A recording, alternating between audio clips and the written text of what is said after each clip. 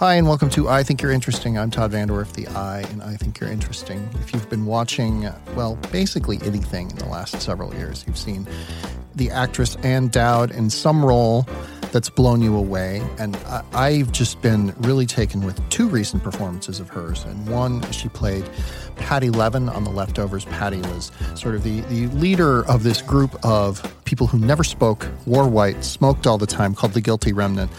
Hugely divisive within the show's fan base, to say the least, but Anne herself was really beloved, especially in season 2 when she effectively played a ghost or a hallucination or a figment of somebody's imagination, and yet made that a very real, very grounded performance.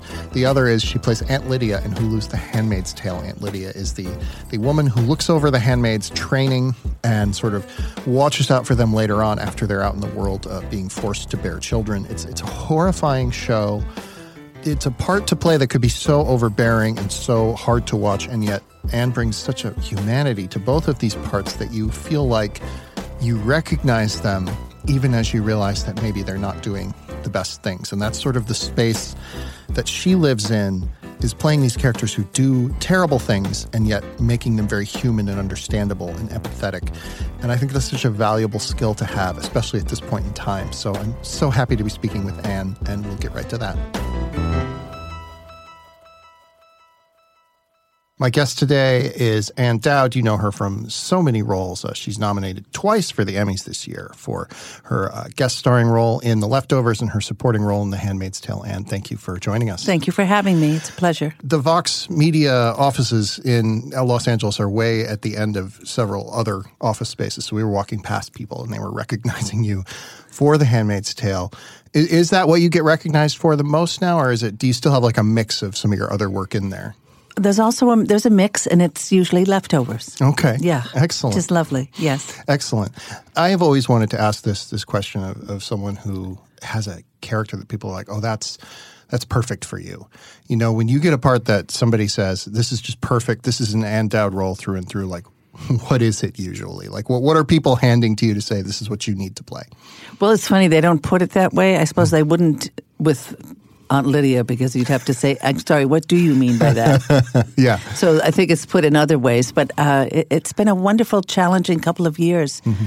Patty, wonderful, challenging, complicated. What more could you ask for? Same with Lydia. Yeah. Not just the horror and the cruel taskmaster, but someone who cares deeply about those girls, and at least from my perspective. Mm. But it's just been, very challenging, complicated women who are not attached to men or children. Yeah. So it's fascinating. Really is. Yeah. When you're asked to play one of these stern, cruel, sometimes cruel, I should say. Yeah, no. Stern, cruel, often with sort of a religious bent, one of these characters. What do you see that says about you or about your work? Why do you think that has become a thing you excel at? That's such a good question. I guess would be a combination of, honest to God, I'm trying to find words. It's funny, I'm going to jump from that into something else. My best friend told me once, this is years and years ago, we were early in our career, and she said, you're just going to play nuns. I was incensed. I said, what do you mean nuns? She said, let's face it, you're going to play nuns. I had no idea what she was talking about. Right. But I would like to I haven't seen her in quite a while. I'd like to say, not playing nuns right now.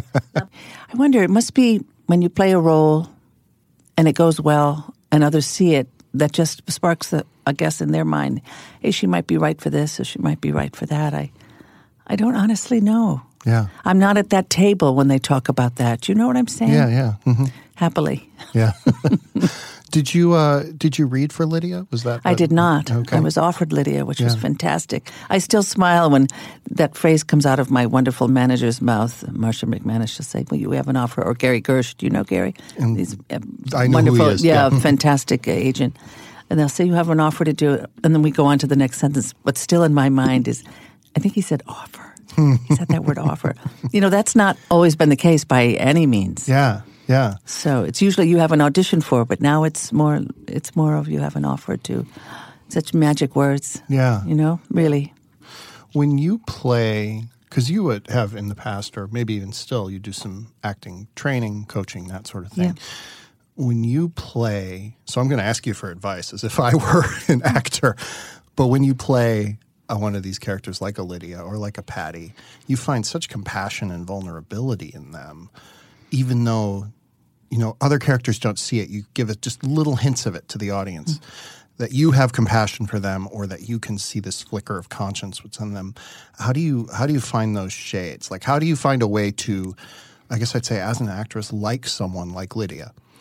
Yes, love her very much. Well, I asked Bruce Miller, what did you think she was before? And he said, a teacher. And right away, it just sparked something immediately. You can imagine her teaching perhaps in an all-girls school or a public school and being made fun of and mocked as the teacher with values. As Lydia saw the world in front of her fall apart, the promiscuity, the language, the pollution, the disregard for anything having to do with God or the Bible or anything, and just the world that meant something to her really falling apart. But in terms of the question of her vulnerability, when somebody has a very narrow vision of the world and you must stay within that very narrow alley, question is why? How did that happen? Because the world clearly is larger than that. And so in her case, it begs the question, did she have an abortion once? Did she get pregnant at 15 and the shame was uncontrollable and overwhelming and she made a promise to God that if you just give me one more chance, I will never, ever again disrespect you. In fact, I will go to... Do you know what I'm saying? Where is the grief? Yeah. What happened? I see her as a kind of a loner, I don't imagine she had many friends. I think it was the church group with the Bible, was the nightly read, right by the bedside, always with her. I think she found solace there, and the only way to keep herself upright was to cling to those values with all she has. Yeah. I think most people, if you look hard enough, without judgment, which is, of course, our job as actors, you will find the core of vulnerability because all people have it. Patti's was more evident, and both roles are written very well. With Patti, we know that she came from abuse, and her process, if you will, was in finding her own strength, her own voice, as she did with the Guilty Remnant. She knew she was right, and she was, and for the first time in her life, she became the leader she was meant to be. And she committed fully to the end in her death. And then she's back, and there's an emotional burden that hasn't been let go of. Yeah. But because of her relationship with Kevin, she's able to say it out loud. When I could have left, I didn't. Yeah. She lets go of that, and then she can move on again. Yeah. It starts, of course, with the writing. Yeah. And in the writing of Handmaids, even someone as incredibly scary as Lydia is, she cares deeply, and you see her try to shepherd Janine and help her when she realizes, oh, this girl's not steady. Yeah. I've got to keep an eye here, or this is not going to go well. It's just truly in the caring of these girls, and I think the downfall for Lydia might be that she would attach, because once you do attach and you care and there is love involved, it's more powerful than most anything else. Well, than anything else. So we'll see what happens. Yeah. Poor woman. I feel for her. You sort of talked about just, obviously this is not a backstory you've constructed for yourself, but like a suggested backstory for Lydia. Lovely. And the show about, and Handmaid's Tale does these flashbacks. So eventually we will presumably see like what Lydia's life was like at some point. That would be wonderful. And Leftovers did some of that too, where it filled in the back picture. Gosh. So how do you hold on to like, how do you adjust your picture of this person as you get more information, which is such an important thing to do for an actor in television? Yeah, that's interesting, because isn't that the big difference when you do a series? You come to know the character over time in different circumstances, in different periods of their lives, if you're lucky. It's funny, with Damon Lindelof, he never volunteers information, but if you have a question, he will answer it thoroughly. It's extraordinary. Yeah. But he never wants to invade an actor's process, if you will. When you're in the hands of wonderful writers, which we are with Damon and Tom Perrotta and our writers, and also with Bruce Miller, and wonderful directors, whatever they bring to it will be part of her. Yeah. For instance, even in Leftovers, that the circumstances couldn't be more different. the guilty remnant for Patti I'm speaking of, and all of them. But the guilty remnant in season 1, presence in Kevin's life in season 2, and Secretary of Defense. And the thing that makes it all possible is that it is the same person. Yeah. They have written it so that I never sat there and thought, oh, I don't think that's her. Yeah. That's because of the writing, for sure. Beautiful. On Handmaid's Tale, it's obviously depicting this nightmare world for women. But the show itself has so many wonderful roles for women, wonderful actresses working on it. There's all but one of the directors were women, terrific visual stylists. You have terrific women at every level of that production is, I guess, what I'm getting at. And I just, was that surreal in some ways to be playing this world, again, imagined by an amazing writer, Margaret Atwood, playing this world, but also then when someone would yell cut, you're in this world of women at every level of this production. It certainly was wonderful. Reed Morano set us off on the path for 3 episodes. She's remarkable. Mm-hmm. It's a tricky question because what needs to happen, of course, is that the balance needs to be righted. Yeah. It's not that women are lacking in anything. Intelligence, ability, chutzpah, whatever the word may be. Women, of course, have all of that. Mm-hmm. It's give them the opportunity. Yeah. And that's what needs to happen. Women have come into their own. Women live full and challenging lives. And to see them working, it just is correct. It's the right thing that's happening. The male director from Britain, wonderful. Yeah. Bruce Miller, fantastic. Yeah.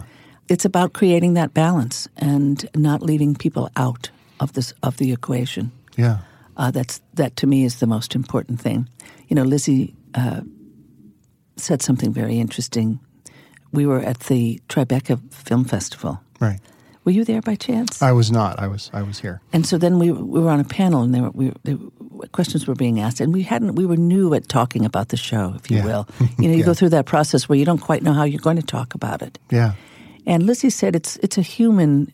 Someone had asked her, "Is it a feminist piece?" Well, duh. Yeah. I mean, hello. But she made a more important point, which is that it's a human story. Right. But she was criticized for that. And I think incorrectly so. Mm-hmm. Because in the end, if we don't do it together, it is not going to get done. Yeah. We will have to fight. Whatever the prejudice may be, it's not going to go away anytime soon. Yeah. I mean, the treatment of Hillary Clinton, you can call it all you want about the emails and this and that. But I think, God forbid, we should have a black president, and over my dead body, is it going to be a woman next? Yeah. I think there was a fair amount of that going on that isn't spoken of because it isn't allowed to be spoken of. But I think it was a very strong dynamic. So there's no question we're going to have to fight and going to have to push. But it is a human effort. Yeah. Mm-hmm. The last thing you have to speak to Bruce Miller about is the female perspective. He gets it. Yeah. That's another sort of, I imagine, surreal aspect of shooting this show is when you started working on The Handmaid's Tale, we were living in a world where sort of the conventional wisdom was no way Donald Trump would ever become president. And by the time you'd finished filming season 1, he had been inaugurated a few weeks earlier, I think. What was that voyage like to be working on this show, which became sort of accidentally timely in some ways as you were working on it? Well, just as you said, it began with, please, this is a joke. Mm-hmm. And, hearing he's going to drop out. He's not. Then he became the nominee, and it was just shocking. Mm-hmm. But in a way, I thought, great. It's going to be a walk in the park. And it became increasingly more disturbing. But still, until election night. Yeah. And I happened to be in New York. I was not working, gratefully, because I stayed in bed the next day. Yeah. I literally don't know when I've ever been more affected by something outside of my personal family, something that might happen there. It felt deeply personal and disastrous, actually. What Handmaid's Tale gives us an opportunity to do is put a visual to it, is to keep it front and center. This is what can happen. Let's not kid ourselves. Yeah. Stay awake. Put your phone down. Pay attention to the small incremental injustices that are occurring. Don't think someone else is going to do it for you. And don't think you can let it go by. You can't. Yeah. never underestimate the power of morons. I say moron, but seriously. Yeah. I mean, I understand he's found a way to make all his millions or whatever he does. But to think that this is our leader? Yeah. Where did we drop the ball? We did ignore a significant amount of people with serious reasons to be angry and upset, right. losing their way of earning their living and supporting their family. They were not properly heard. Right. But he is not the solution. Right.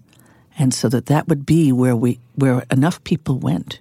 But to go back to your question, it's a form of activism in a way. It's a way of putting the despair, the anger, the worry into action and to focus it completely on the work we're doing. Yeah. I would say that's a tremendous gift, you know. You've played a lot of characters who I guess you might qualify as under the radar, or people that the media doesn't often notice or pay attention to. What has doing that, and you were talking about, you know, how some of the Trump voters were people who were saying, listen to us, we aren't being heard. What has playing characters like that, like what sort of, I don't want to say knowledge, but like compassion has that given you for people who are maybe not heard or understood? Well, it's always been my favorite place for whatever reason. The loner, the one who never fit in, who thought in peculiar and strange ways, who survived somehow and found a way to make their life meaningful. I love those people deeply. Yeah. I remember once doing a play called The Wool Gatherer, Master Simone. It's a wonderful play. I love it. By all accounts, she should be dead, but she isn't. Yeah. She found a way through with damage. But I remember struggling in the beginning. I was like, well, what's interesting about her? And then it finally dawned on me, honey, she's a survivor. She's not a victim, in fact. She could have been, but she chose another route. And that just turned a major light bulb on for me in real compassion and love for those characters and the beautiful writing. Oh, my God. Yeah.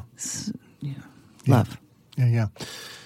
To sort of go to a different angle, a bit more flip, I guess, both Patti and Lydia have very distinct costumes. Yeah. You wear in basically every scene. Like there are change-ups here and there. Yeah. How like some people get so much mileage out of how they're dressed or how their hair's done, something like that. When you don't have that to play with, like what does that give you to have like this sort of uniform appearance?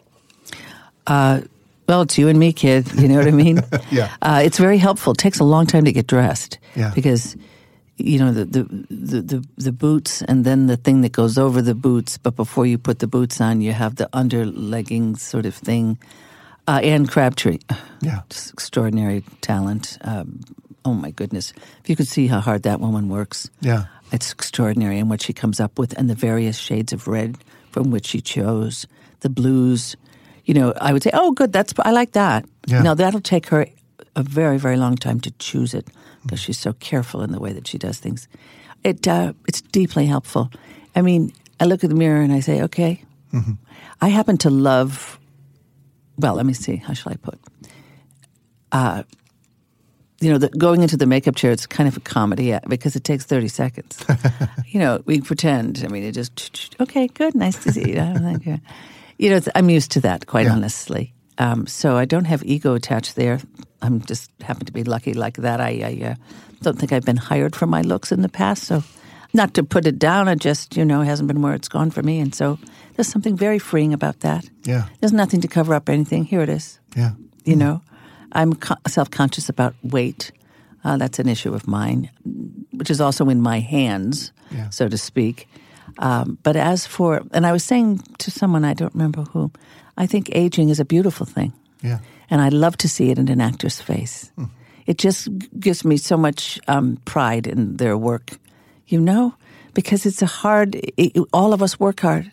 You work hard. You're going back and forth, back and forth. Life is challenging. Yeah. Oh, my God, we earn whatever is on our face. Yeah.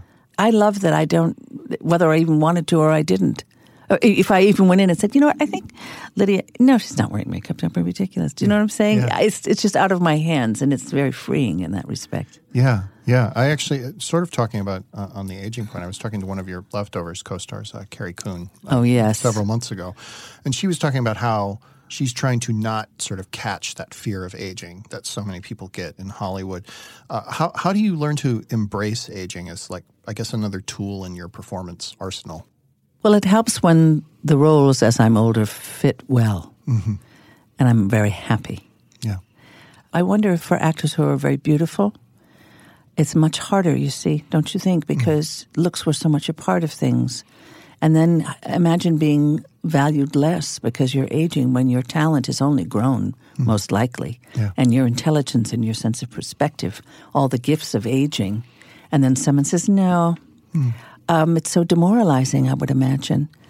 I didn't have that struggle because I remember being in my 30s thinking, I think those are wrinkles. Yikes. I don't want them. Yeah. And I'll do my best to kind of keep myself together as one should and honoring oneself, I guess. But I was never put in that position of saying, no, you kind of lost that youth look. Yeah. I was fortunate there. Carrie's a very beautiful woman. She's also a tremendously sensible woman. Yeah. And talented, of course. Yeah. I don't see her. She's just too sharp. Yeah, I don't think it's going to happen I don't see. either, I'm not worried about her. Yeah. In that regard. Yeah, myself as well. But I thought it was interesting that the way she talked about, like, and certainly I feel that way as well because I'm, in an industry that really, there's always some 21-year-old who will come in and like, oh my write God. whatever. Yeah.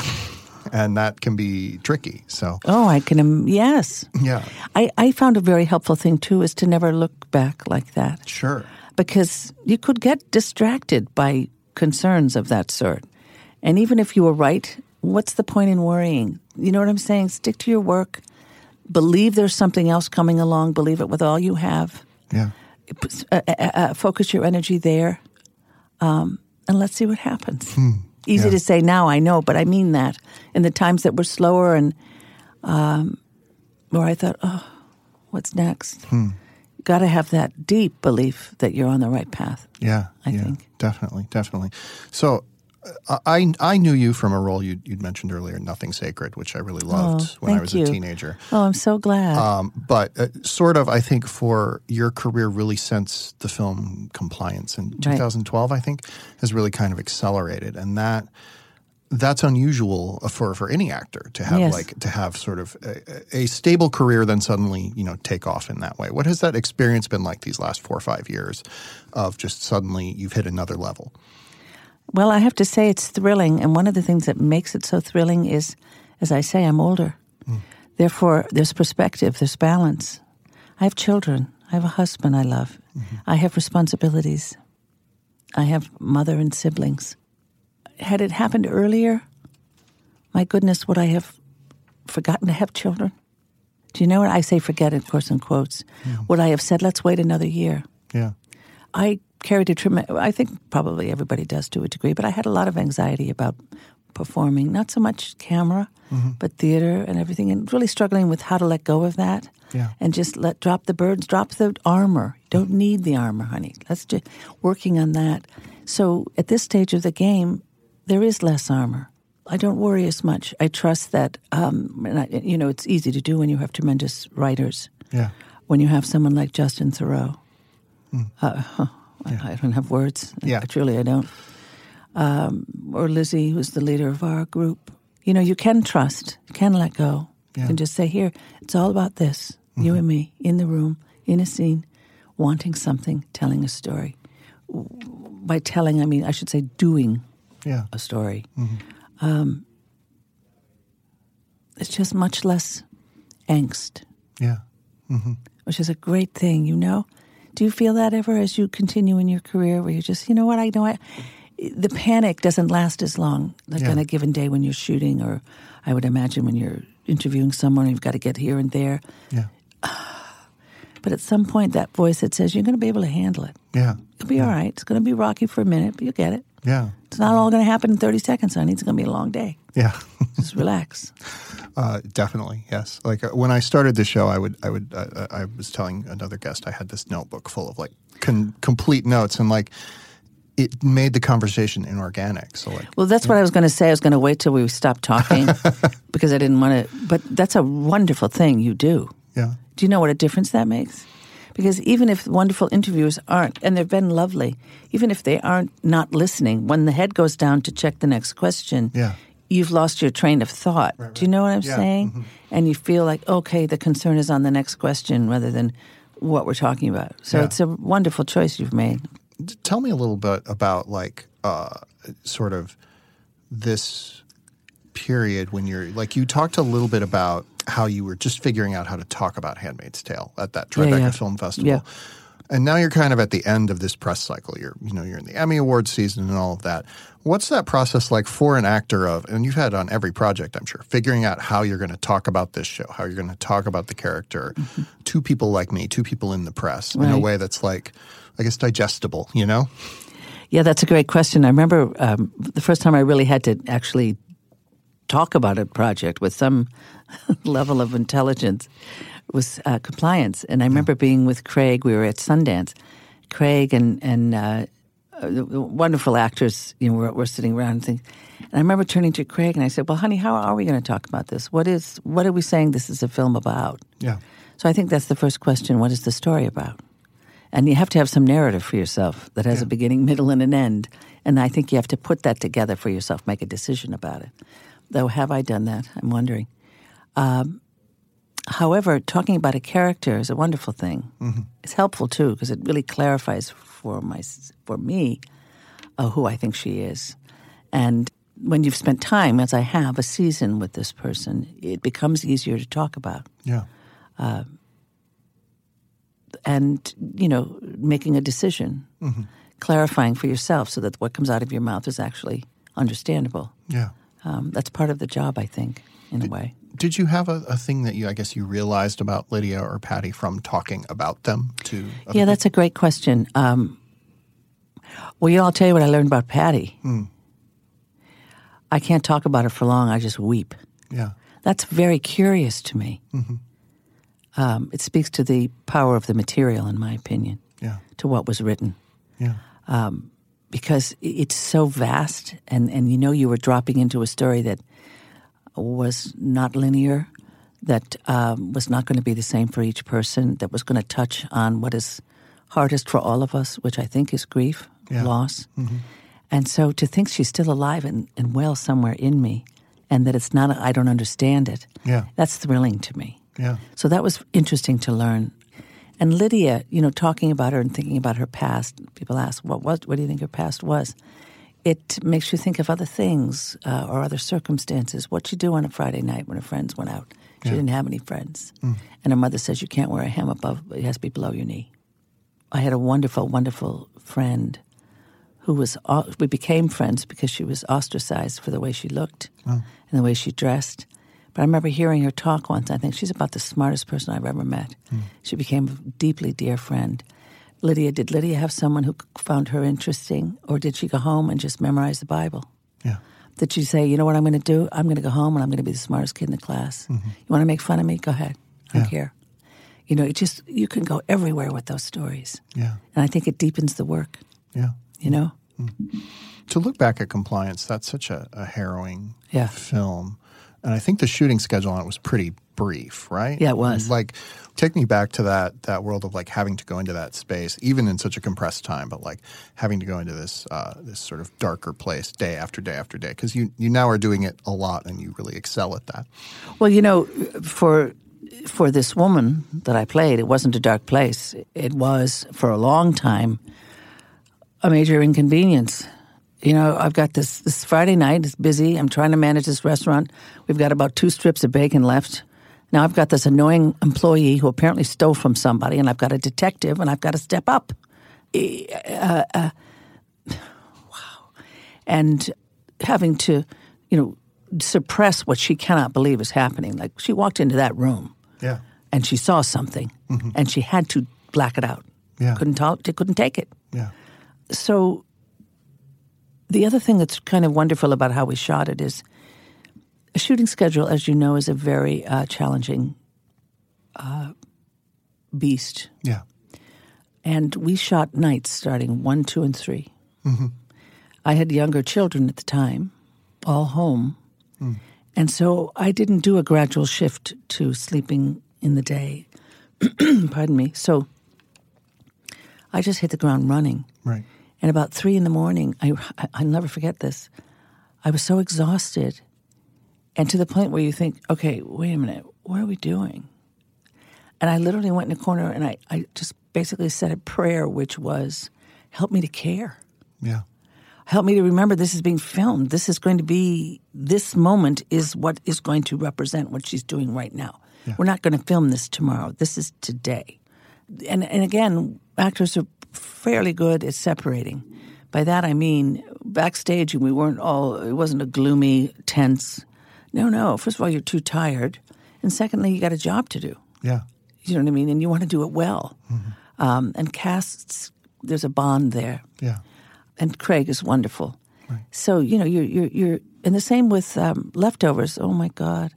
I had Justin, and I gave it all to him. And that's a relationship that will, for the rest of my life. Yeah. Without question. I trust him with my life, basically. Yeah. And that speaks to him, his gifts, his goodness, and he's full of it. And to the writing. On Handmaid's Tale, Lizzie's a very funny person. And so are many of the cast members. And Bruce is very funny. And Colin Watkinson and Reed Morano. We're all just, when we're telling the story, we're telling it. Yeah. And when we're not, we are not. Do you know? Yeah. I like to tease my little sweet handmaids. They're delicious young actors. I love them. Yeah. They're at the start of their career, working so hard. I'm mad about them. I'm a mother of children. Sure. I love that, and I love to teach. So not that these young handmaids need to be taught. My goodness, I was nowhere near where they are at their age. I was still trying to put a sentence together, quite honestly. But it's just a pleasure. There's friendships and relationships and a lot of gratitude because we're doing the work. Lucky us. Yeah.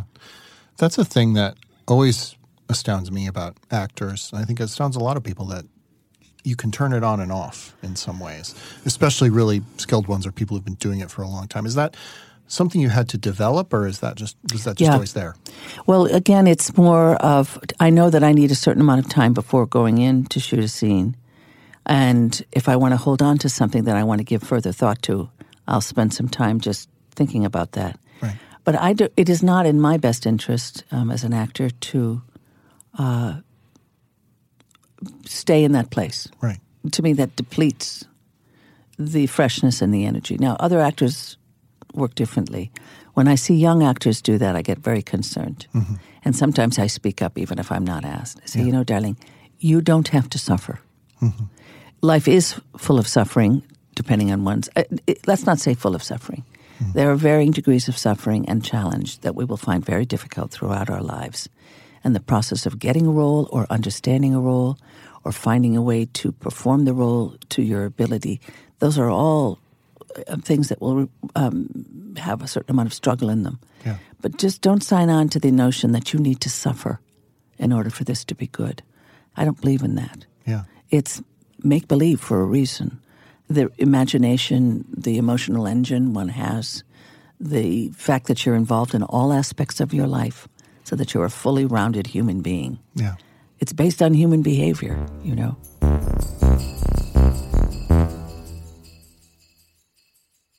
So as you are listening to this episode, I am in the midst of getting ready to go on vacation. I have all the stuff gathered and put in a little pile on my bed, which is what I do, and it drives my wife nuts. But I need to fit it all into a bag, and I have just recently been really loving the bags from Away. You can find them at awaytravel.com. They were started by two friends from New York who found themselves at JFK with dead phones, delayed flights, and a bright idea. Luggage with power. That's where the Away carry-on was born. So they asked thousands of people how they pack, why they travel, and what bugs them most about their luggage. They designed a bag that solved a few old problems, ones you've had all along, like sticky wheels, and a few new ones, like dead cell phones. They use high-quality materials while offering a much lower price compared to other brands by cutting out the middleman and selling directly to you. You can find 9 colors with 4 different sizes, the carry-on, the bigger carry-on, the medium, or the large, if you're going on an extended stay. All the suitcases are made with premium German polycarbonate that's unrivaled in strength and impact and resistance.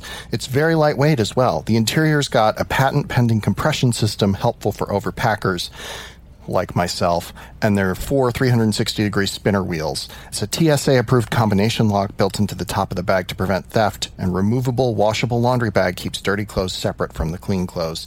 So you can also charge your cell phone in this, in all sizes of it. You can charge tablets, e-readers, anything that's powered by a USB cord. A single charge of the Away carry-on will charge your iPhone 5 times. There's a lifetime warranty. There's a 100-day trial. There's free shipping on any Away order within the lower 48 states. So if you want to try that, you can go to awaytravel.com/interesting and use the promo code interesting during checkout, and you'll get $20 off a suitcase.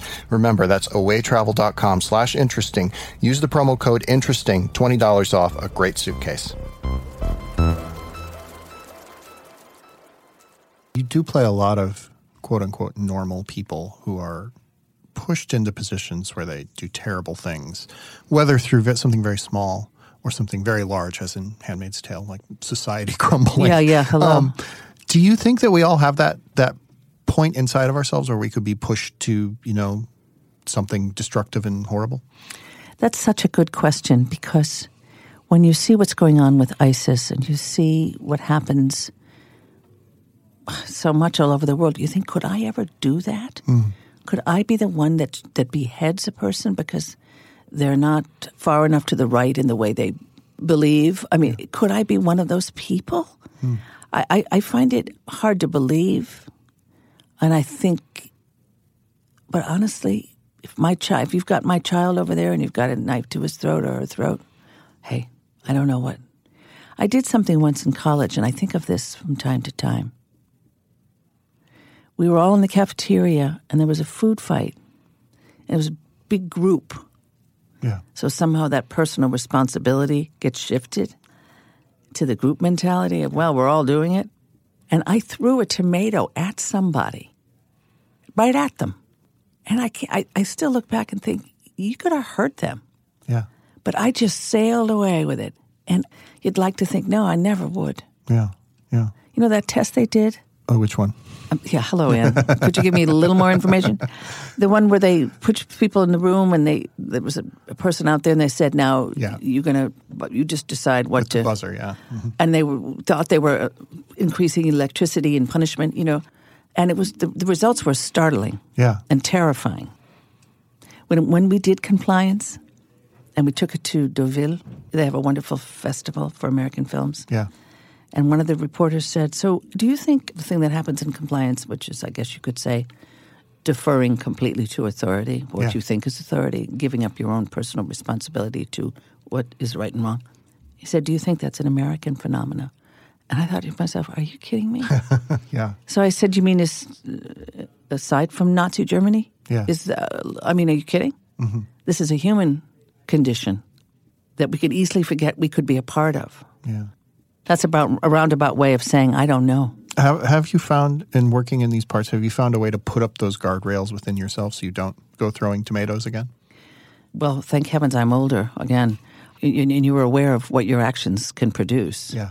When you're a mother for long enough, you learn what patience is, and you learn what listening is.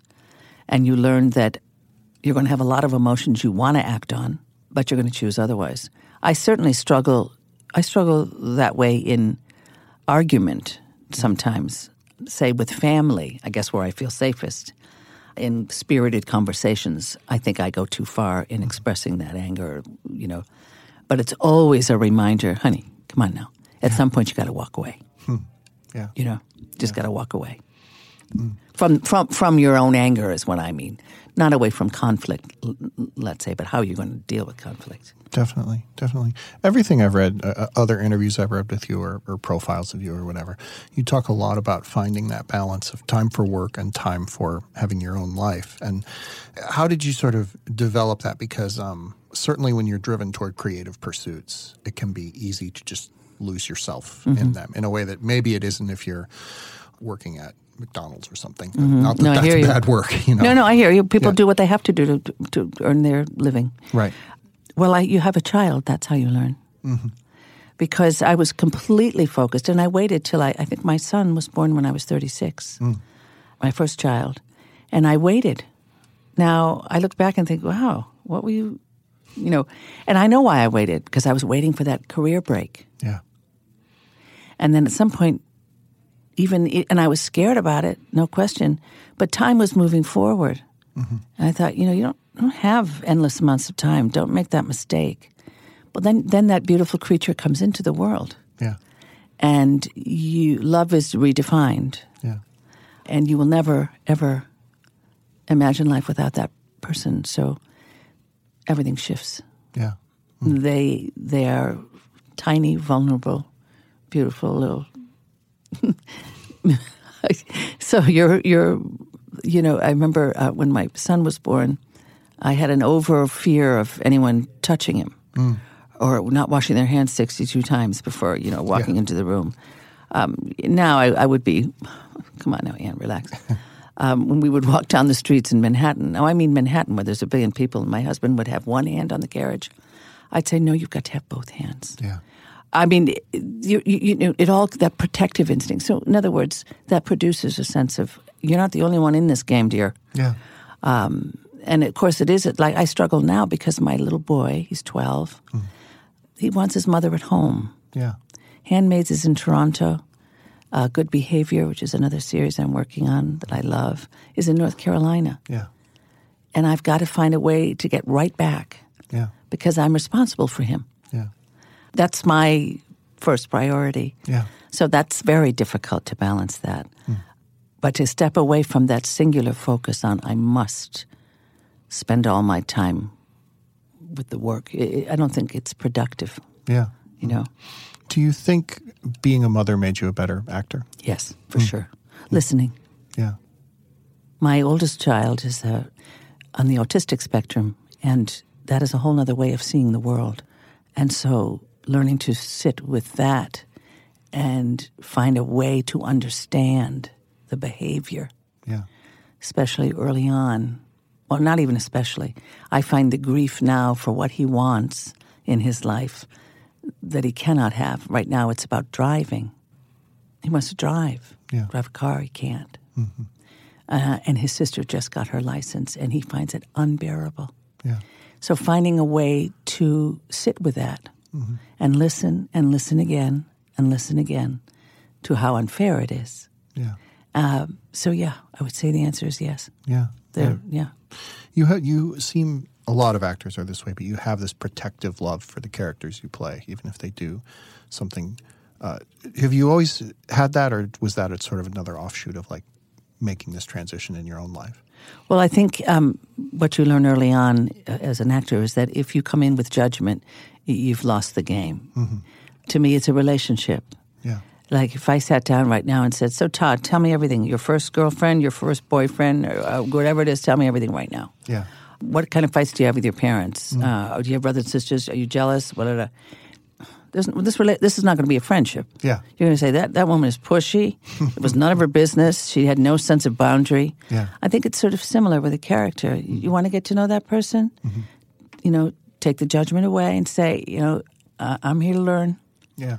The writing will give you all kinds of ideas, but it becomes a relationship. And if it's full of respect and love and a clear vision, then you got half a chance.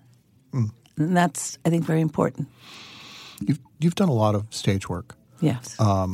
And television, in many ways, could not be more different from the stage. Like, you have almost no rehearsal time, if any.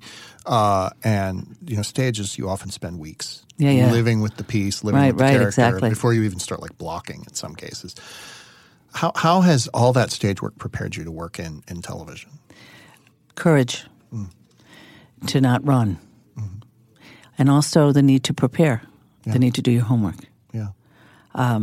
But it's mostly that, to me, is what theater absolutely demands, is courage. Mm-hmm. You're going to have to, and I guess people have varying degrees. Some people say, that's when I come alive on stage. Well, I have a lot of prep to do before I can let go of the armor to step out and say, you know what, honey, you have what you have today. Yeah. And let it go. Yeah. Give it up. Sea legs. You've got to find your way through an evening Now, with rehearsal and with repetition, you're going to strengthen that structure. Yeah. But boy, there's nothing like it. Yeah.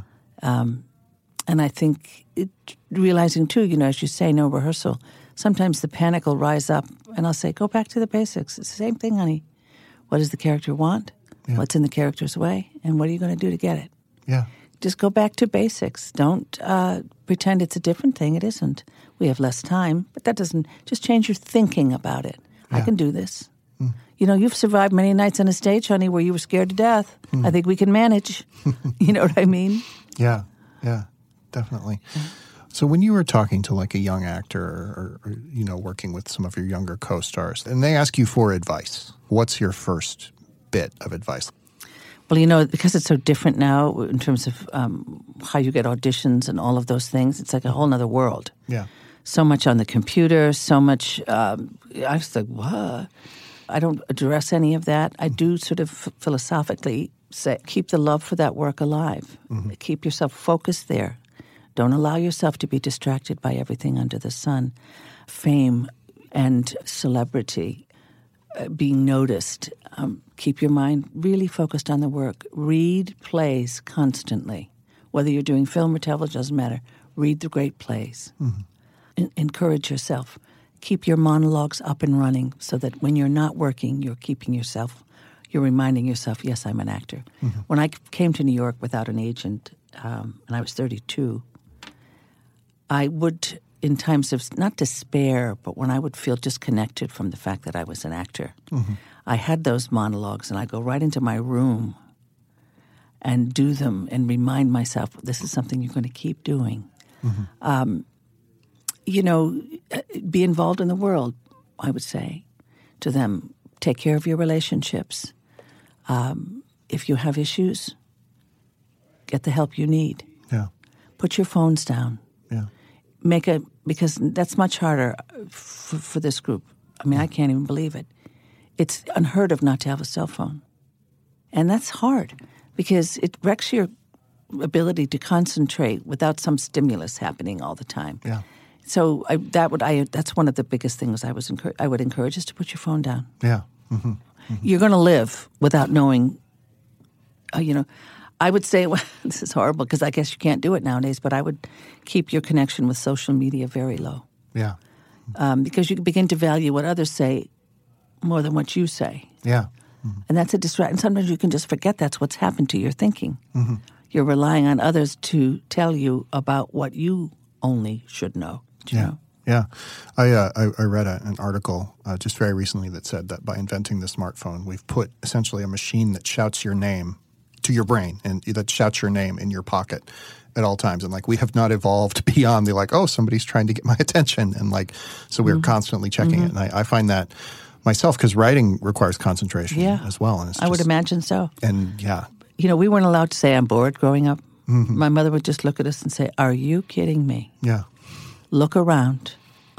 Yeah. Nobody bored in this house. We really try to monitor my son's screen time. Sure. Because with that kind of stimulus, nothing else quite hits it. Do you know what I'm saying? So they're always seeking some kind of stimulation. Yeah. Remember those rainy days where you read your book? Yeah. We go to Lake Sunapee in the summer. There was never a television or anything. If it rained, you got your book. Yeah. Or you played checkers or you played cards. You know what I'm saying? Yeah. Anyway, I sound like I'm 96, but at any rate. I think when you get past a certain age, everybody sounds like they're 96. Yeah, that's true. To an 18-year-old. I've tried to talk to my teenage nephews and nieces, and it's just they have no idea what I'm trying to say. I hear you. Oh my gosh, that's funny. You mentioned that you have reading the great plays, having monologues up and running. Who are your favorite playwrights? Who do you return to again and again? Chekhov, of course. I don't know much about Shakespeare, but what I do know is pretty extraordinary. Yeah. I loved playing the Shaw roles. But, Arthur Miller, Tennessee Williams, Naomi Wallace. I love her work. I've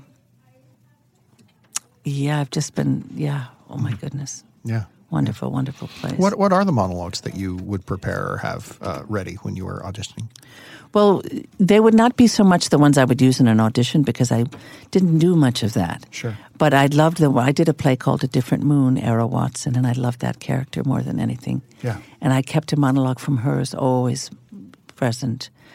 Major Barbara, some wonderful monologues there. Yeah. St. Joan, just fantastic, challenging, extraordinary pieces. It just keeps you alive, keeps that spark ignited at all times. I think it's a great thing. When you approach a big monologue or a big stretch of dialogue where you're talking to one character, like how do you break that down? How do you find, okay, I have to hit this beat here, I have to hit this beat here. Like, is it technical or at this point in your career is it just more intuitive? Well, I would hope to think it's more organic, but then, I need to hit this here. Yeah. However, a well-written piece has a beginning, middle, and an end. Or let us say, one thought will lead to the next.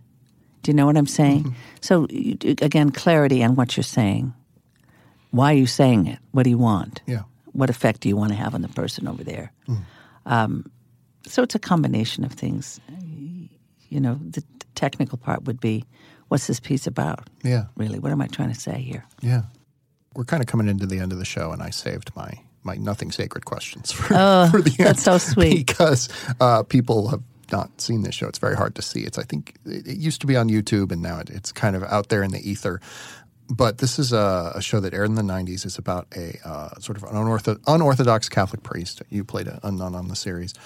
And it left the air for a number of reasons, but one was that it was very tumultuous in terms of controversial opinions attaching themselves to it, especially from the Catholic Church. What was that time like in your life? Like, what was working on this show that had such high acclaim from critics and the audience who watched it just loved it, but also it was like really demonized in some quarters? Such nonsense. I say nonsense because this priest just had an open mind and heart. And as if God wishes you to have something other than that. It's absurd. Yeah. Bill Cain, the writer, he's a very dear friend and he's a wonderful, wonderful man. I've been in the South lately, and I've been listening to the religious programs because I'm fascinated by them. Sure. Young women saying, birth control is wrong. Don't even go there. Never mind about. Where are you getting this information? What are you talking about? Yeah. Who are you talking to? Why do you need to hold so hard to your version of things? I thought the responses to Nothing Sacred were just.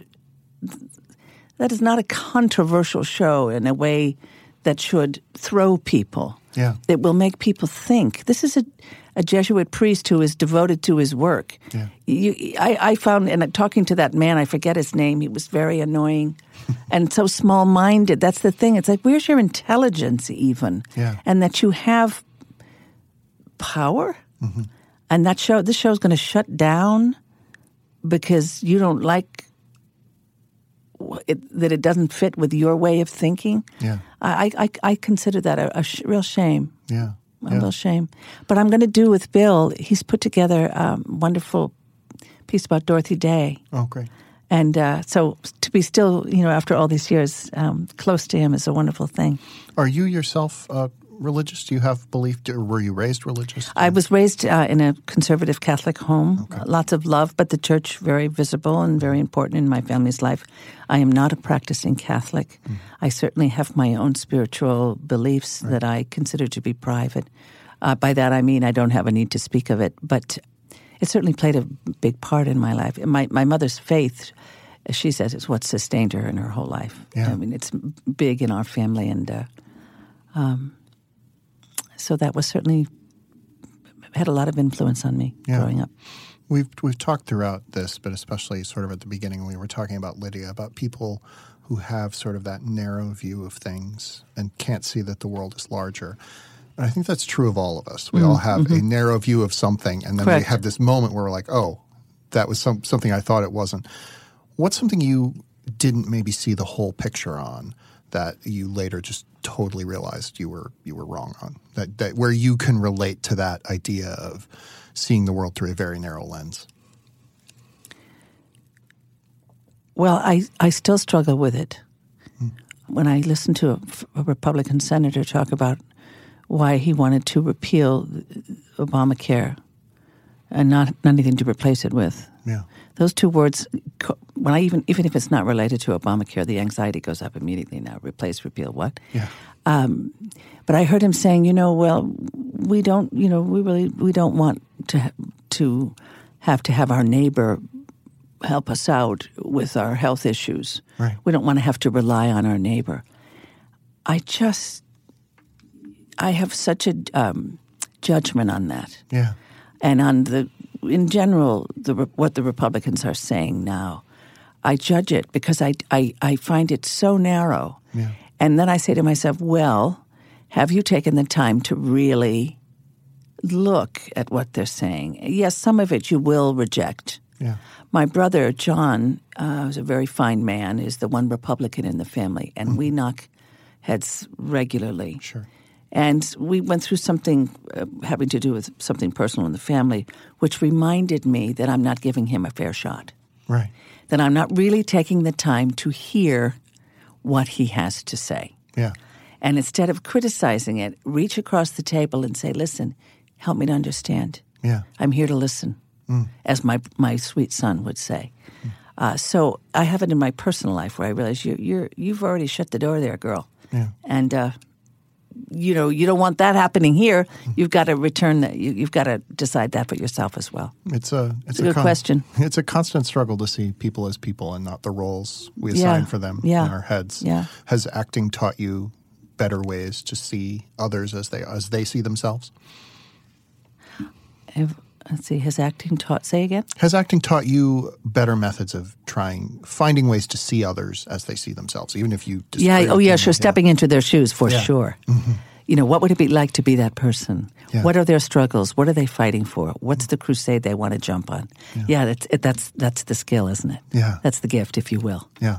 So at the end of every show, we ask our guests some of the same questions. So I'm going to ask you a handful, starting with what's the last movie you saw or TV show you watched or book you read or just something sort of cultural that you've taken in, and what did you think of it? I just watched Moonstruck because I did not get out of bed Sunday. I was too tired. I flew in from New York. And just the Italian culture, I'm sorry, it was aside from how phenomenal that film is and how funny and how brilliant they all are. Oh, I just couldn't get there fast enough. I happened to read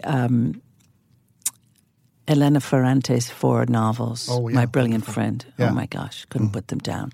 That kind of wonderful entry into a world you know nothing about, and you just want to shut your door and say, do not come in here unless your hair is on fire, and then we will have a conversation. That's fantastic. Yeah. Who's the actor you have learned the most from that you've never met? Well, I was going to say Geraldine Page, but I did meet her. Oh, okay. So that doesn't work. Disqualified, yeah, because I think the world of her. Well, Judi Dench, amazing. I was watching Felicity Huffman in American Crime and very much admiring her, I don't even know if I have the words for it, her ability to inhabit and yet have objectivity in the playing of her role. Yeah. It was on American Crime. I was very struck by it. Yeah. I thought, wow, I could really learn from that, Yeah. That was very... I watched Laurie Metcalf. Yeah. I have met her. Yeah. So she's disqualified too. But, God. She's phenomenal. Oh, I should say. And finally, you've talked about, you have this background in theater. So are there any parts you haven't played that you'd love to play? Or even if it's just like, this is a type of character I'd love to play that I haven't gotten a chance to yet? Well, I want to play St. Joan. She's 14. I'm just going to point that out. But there was some great English dame who said, you can only be too young to play Joan. So I'm thinking about that. Yeah. I mean, Shaw is Joan. Yeah. Imagine. What draws you to that role?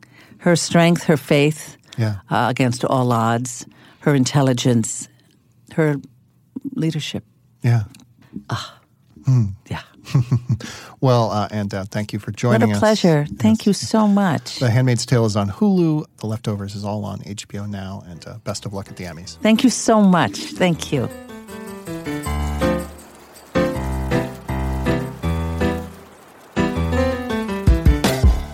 I Think You're Interesting is hosted and executive produced by Todd Vanderwerf and In case you hadn't guessed, that's me. Vox Podcasting is headed up by Marty Moe and Jackie Goldstein. Our executive producer of audio is Nishat Kurwa. Our sound designer is Miles Ewell. Our logo design is from Victor Ware, Crystal Stevens, and Georgia Cowley. Our production manager is Alex Ulreich. Our production coordinator is Paige Bethman. Our audio engineering and post-production are thanks to P3 Post. Our studio was the wonderful Village Workspaces podcast studio in Santa Monica, California. We could walk to the beach from here. It would be a long walk, but we could do it if we really wanted to. Our editor is Peter Leonard. Our recording engineer is Che Brooks. Please remember to rate and review and subscribe to this podcast on, whatever platform you listen to, Apple Podcasts, Stitcher, CastBox, Google, whatever. There are so many ways to listen to podcasts. And if you could just, make a note of saying that you listen to this one there, it helps us climb in the rankings. It helps us get great guests. It helps us keep the momentum going. We will be back next week, and I'm going to tell you who we're going to have on next week. We're going to be talking to Bruce Miller, who is the head writer and showrunner of The Handmaid's Tale, and that was just a fascinating chat. So it's a Handmaid's Tale palooza here on I Think You're Interesting, and Handmaid's Tale palooza is probably not a great thing to be saying. Anyway, until then, please remember to keep perspective, step back, think about it. See you then.